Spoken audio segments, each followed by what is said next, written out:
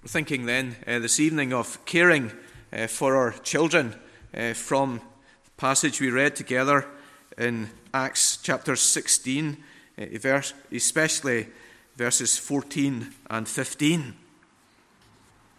This wonderful story about Lydia. Now, in a recent study by the British Medical Council Pregnancy Childbirth Research Facility, they concluded that there are 4 basic needs of a newborn.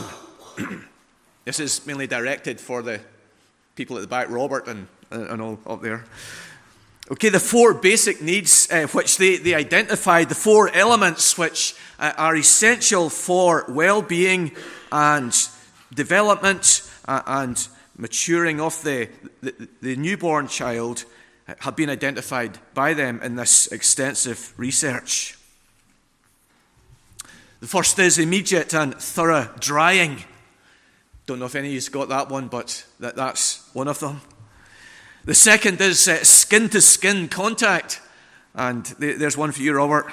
A third is delayed cord clamping.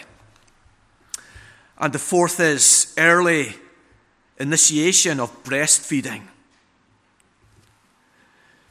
And we in our church, we recognize the importance of caring for the bodies of our newborn children. And the church is a wonderful place for getting ideas, for calming fears about newborn children. There's lots of grannies around, mothers around. They've seen it all before. They're a wealth of experience in churches and parents and toddlers groups. And as our children grew up and a new issue arose, you'd go along to a granny or some other mother at the mother and toddlers or in the church, and they would calm your fears and help you with the particular issue that you had. Caring for the bodies of our children is an important ministry and element. But in our church tonight, we're thinking more of caring for the souls of our newborn children and our older children as well. And how do we do that? What kind of things should we be implementing to care and nurture and look after the souls of our children? And these 2 verses in Acts 16 also contain 4 elements which will help us care for the souls of our newborn child, Abel. Our clerk of session, Trevor, he's not able to be here tonight, but soon he's going to be visiting this city of Philippi. This is, as we said, the first time that the Apostle Paul set foot in the continent of Europe. He had travelled 156 miles across the Aegean Sea, and I hope the weather was a little bit better for him than it has been this evening. Imagine crossing the Aegean Sea in weather like that. And he'd arrived at the port of Neapolis. And from Neapolis there was a Roman road which stretched for miles. It was known as the Egnatian Way. And ships would come into Neapolis and unload their goods, and it would be taken by speed on this long and straight and smooth Roman road, the Egnatian Way. And we read in our text that from Neapolis, Paul and his colleagues in verse number 12, they went from there to Philippi. It was a 9-mile walk along the Egnatian Way through the hills to the city of Philippi, a Roman colony, protected by Rome, provided for by Rome. It was a place where Roman soldiers, after they had fought for their great empire, would retire to and were looked after there in the city of Philippi. And it was here that Paul and his colleagues Silas and Luke and Timothy, a band of 4, came on this occasion. It was an economic centre, an agricultural centre surrounded by vast tracts of fields. It was named after the father of Alexander the Great, Philip II of Macedon, who had won a mighty battle on the plains of Philippi, and he named it, of course, after himself, Philip. And here is Paul and his colleagues in this city. And in these verses 11 to 15, which describe the initial start of their stay there are many characters, interesting characters. But tonight we're thinking of the children and how the children in these verses are cared for and how we can lift these very principles and use them in our families and lives today. So how do we care for our children? Now, the first point is possibly a little controversial, but there are 4 points. So we're thinking, first of all, by baptism. Secondly, by prayer. Thirdly, by bringing to church. And fourthly, by good influence. Caring for our children. Firstly, by baptism. See verse 15. After she was baptized, that's Lydia, and her household as well. Now, all of us, perhaps here, would agree that anyone brought up in a home that was not Christian, who had never been baptized, when they get older and become a Christian, as Lydia did, then they should be baptized as an adult. I'm sure many of us agree with that point. And this is Lydia's experience. You see in verse 15, after and after. That is, after she became a Christian. In verse 14, the Lord opened her heart. And after that, she was baptized as an adult, as a believer. And the baptism, that symbol of cleansing, it was looking back to what had happened in her experience. The Lord had opened her heart. She had been forgiven. And her baptism was a symbol of that cleansing.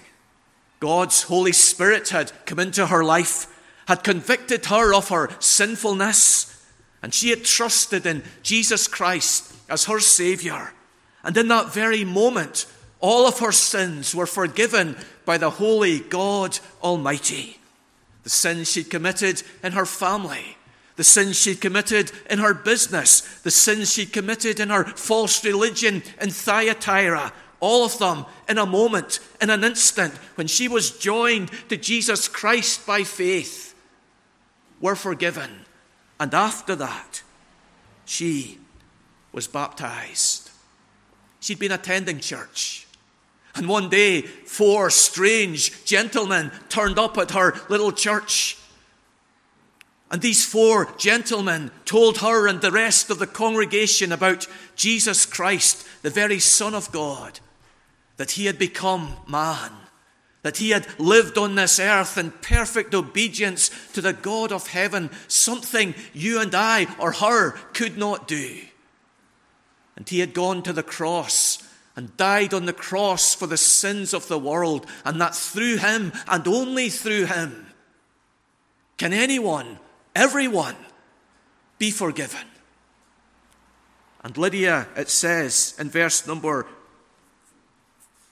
14, her heart was opened. She paid attention to what was said by Paul. She believed the message, and after that, she was baptized. But that's not all the verse says, is it? It says, and her household as well. And this is our point this evening, that we care for our children by baptism. Of course, this doesn't mean that at this very moment of baptism, Abel will be made a Christian, or that Abel, like Lydia, will have been forgiven. That is not the message of Christian baptism that we perform this evening.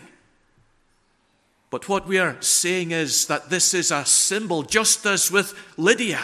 She was not forgiven when she was baptized. She was forgiven before she was baptized. So, as we baptize Abel, we do so in the hope, in the prayer, in the expectation that God in the future will forgive and open the heart of this young lad, Abel. What happened to Lydia before her baptism, we trust and pray will happen to Abel at or after his baptism, that he also will have his heart opened by the Lord, that he will believe the gospel and know the reality of what baptism symbolizes, the forgiveness and the grace of Jesus Christ. And this was a pattern in the book of Acts. Cornelius believes, and he and his household are baptized. The jailer in this very chapter believes, and he and his household is baptized. Stephanus in the city of Corinth believes, and his household is baptized. So in this instance, Lydia, the businesswoman from Asia, she believes, and her household is baptized in the Gangetes River, which runs along the walls of Philippi. Were baptized with her. How would you answer the question which is asked later in this chapter, what must I do to be saved? Many of us would answer the question, believe on the Lord Jesus Christ and you shall be saved. But that's not everything. The text says in verse 31, it adds, and your house. And so this evening we come not only to think of baptism of adults who were brought up in a non-Christian home and became believers when they are older, but we're also thinking of this New Testament biblical example. There's no mention of the faith of the household here, but they're baptized on the basis of the head of the household's faith. After she believed, she was baptized, and her household as well. Robert and Laura are believers. And so this evening we baptize a member of their household, young Abel. We care for our children by baptism. Secondly, we care for our children by prayer. Baptism, I'm sure you'll agree, symbolizes three things if you're a student of the Scriptures and a student of this subject of baptism. It symbolizes cleansing, as we've said. We use water to cleanse ourselves, and in the UK, on average, a person uses 152 litres of water a day. This is the key symbol of cleansing in our society, in our lives. And in the Bible, baptism is a symbol of cleansing. In Acts 22, verse 16, we read of Paul, the command given to him, rise up and be baptized and wash away your sins. Paul was already forgiven, converted on the Damascus road, but he was told to get up and wash away his sins. It's the symbol of cleansing that baptism represents. It also represents union with the triune God, doesn't it? We're baptized into the name of the Father and of the Son and of the Holy Spirit. The adult Lydia is declaring that she is following the values of Christianity and the Lord of Christianity and the ways of Christianity. And as we baptize Abel this evening into the name of the Father and of the Son and of the Holy Spirit, his parents, his church is saying, we want this young boy to follow the ways of Christ, The triune God, not to be a Muslim or a Hindu, but the triune God, the Father, the Son, the Holy Spirit. And baptism, it symbolizes the Holy Spirit. Water is often connected to the Holy Spirit and his work of change and regeneration, and it's this idea that's prominent in Lydia's experience. The Lord opened her heart, took away those barriers of unbelief, dispelled that darkness of understanding that was there, created within her the emotions of love for Jesus Christ. The Spirit opened her heart, and that work of cleansing and renewal is symbolized in the element of water in baptism. But it's only a symbol. It's only a sign. And we pray that God will join that outward sign with the inward power of his Holy Spirit in the recipient of baptism. And here is Lydia, as her household is baptized. And you can imagine this businesswoman watching her children, her servants being baptized. And the prayer in her heart is that God would do for them what he had done for her, that outward symbol will be joined to the inner workings of the Holy Spirit in her heart. As we baptize, we trust that God will effect that inner cleansing today or in the near future in the heart of young Abel Palmer. I have always thought about getting 3 words printed on a sticky plastic.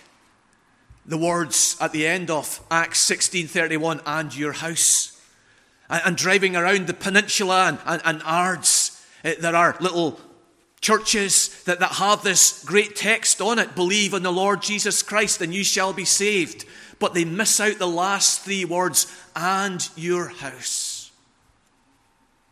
And I feel like pulling out these letters and sticking it onto the sign, because what a promise it is. And this is what the communities in Portavogie need to hear, and in Newton Ards need to hear, that the God of heaven can rescue families and parents who are demented with the riotous behavior of their children have this promise before their eyes. Those who believe on the Lord Jesus Christ will be saved, and their house. We care for our children by baptism. And we care for our children by prayer, that the outward sign will be joined to the inward reality of cleansing and renewal. Prayer was a big thing for Lydia before she was a Christian. She was at this prayer meeting down at the river. And I imagine that prayer was an even bigger thing for her after she became a Christian. She prayed for her household, that God's grace would be on them. But thirdly, we care for our children by bringing them to church. And this was quite an undertaking for Lydia. Her household were able to be baptized in the Gangetes River there at Philippi because they were with her at the church service.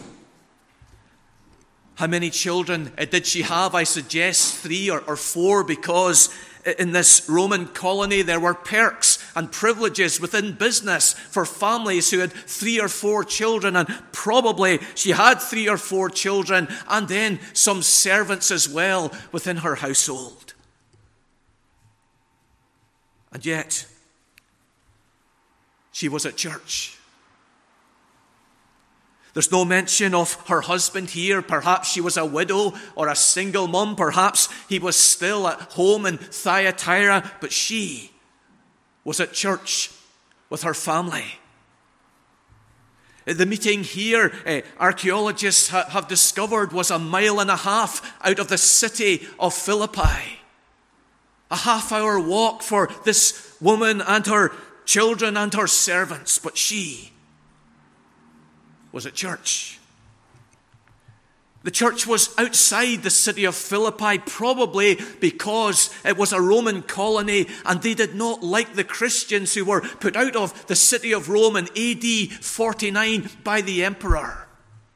They were a persecuted, unwanted body of people.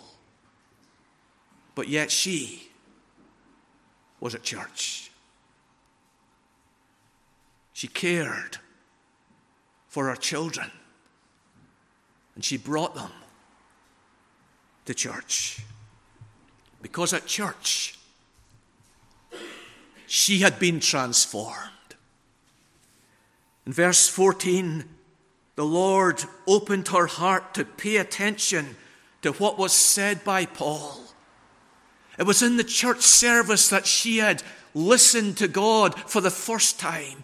Listened with new ears, listened with a fresh understanding, listened as if for the first time. And what experience she had had, she desired that her children and servants would have. And she cared for them by bringing them to church. And our children are more likely to be saved if they're in the church service than sitting at home playing on the Xbox. And parents can't really blame the church for not having things for the young people if they as parents haven't brought their children to the church service where God works like this, opening the heart of unbelievers. Caring by baptism, caring by prayer, caring by bringing to church. And lastly, caring by good influences in her home. Lydia was well heeled. She was in a successful business. This seller of purple in verse 14 was a rare and prestigious trade. She was a salesperson representing a business from Thyatira. Dorothy Irvin, an expert in this area, speaks of 8,000 mollusks being required to produce 1 gram of purple dye. And this purple dye was made into the garments which emperors wore. A status symbol within society. And so Lydia belonged to this illustrious, noble, lucrative business. And so she was in a position to say to the Apostle Paul and Silas and Timothy and Luke, "Come and stay at my house." But not only did she have the rooms and the space and the garden and the facility, what she wanted in her home, among her children and her servants, was a good influence. And when Paul and Silas and Timothy and Luke said, no, we'll stay in tents, we'll rough it in the local inn, she pressed them to come home with her, to be a good influence on her children. Can you imagine family worship in that house? The singing, the application of the passage read by the Apostle Paul, Timothy, Silas, Luke. Can you imagine the apostles answering the questions of children? Where did Cain get his wife then, Paul? Why is the name of God not found in the book of Esther, Paul? What influence, what examples, what education. As parents, we need to follow this example among our families, to bring into our homes good influences, to impact our children, to care for the books and the films and the games and the people that come into our premises, to be proactive, to ensure that there are good influences among our children. Caring for our covenant children by baptism. One of the requirements in our church catechism encourages children to improve their baptism, to remember what the baptism which they received as an infant was and symbolizes, and to think of forgiveness, of cleansing, of the work of the Spirit, of regeneration. As they grow older into an age of understanding, they're encouraged to improve their baptism. Are they cleansed? Are they forgiven? Are they regenerate by God's Spirit? By prayer. Lydia valued prayer before she was a Christian. I'm sure she valued prayer more after she was a Christian.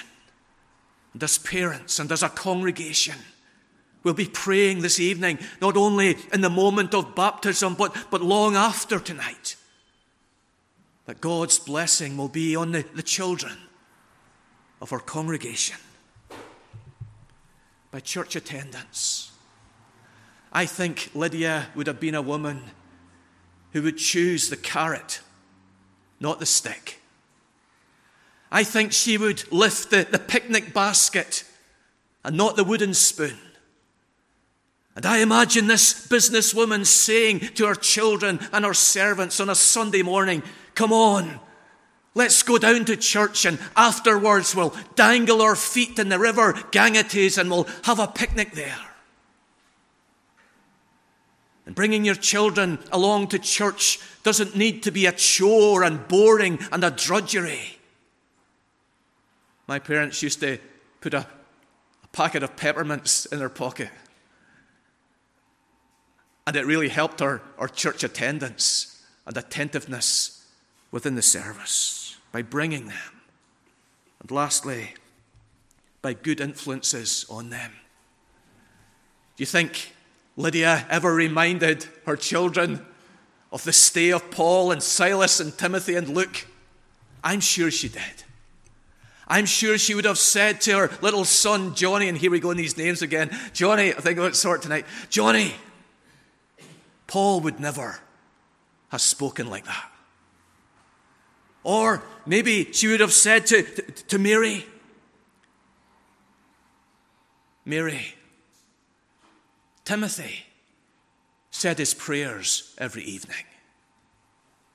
And no doubt for years after, she would have looked back and used the example and the influence that had come into their home at this time. As parents, you and I also, as we care for our children, can use the example and influence of their grandparents, aunties, uncles, cousins, neighbours, church members, to train and guide and steer the children of our family and of our church. Caring for our children.